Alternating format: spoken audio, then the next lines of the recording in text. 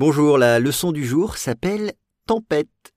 Les tempêtes de l'hiver déferlent sur l'ouest de l'Espagne, apportant de la neige, de la pluie et de fortes rafales de vent.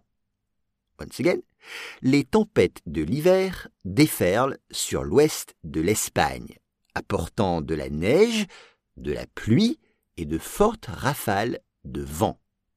On commence avec le titre « Une tempête » avec E accent circonflexe.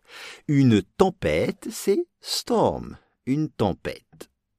Et les tempêtes de l'hiver, winter, l'hiver. Exemple, cet hiver, je suis allé skier dans les Alpes. Cet hiver, je suis allé skier dans les Alpes. Déferle, sweep through, déferler. Déferler, c'est balayer, passer très rapidement sur quelque chose. Déferler. Une tempête déferle. Ou bien un succès déferle. Sur l'ouest de l'Espagne. Ouest, c'est Western Spain, l'ouest de l'Espagne. Apportant, c'est le verbe apporter et c'est le participe présent. Apportant, bringing. Apportant quoi? De la neige, la neige, snow, la neige, de la pluie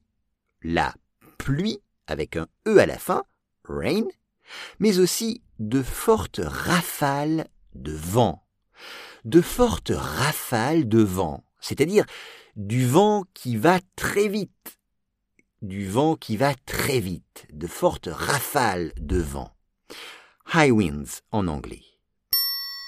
Les tempêtes de l'hiver déferlent sur l'ouest de l'Espagne, apportant de la neige, de la pluie et de fortes rafales de vent.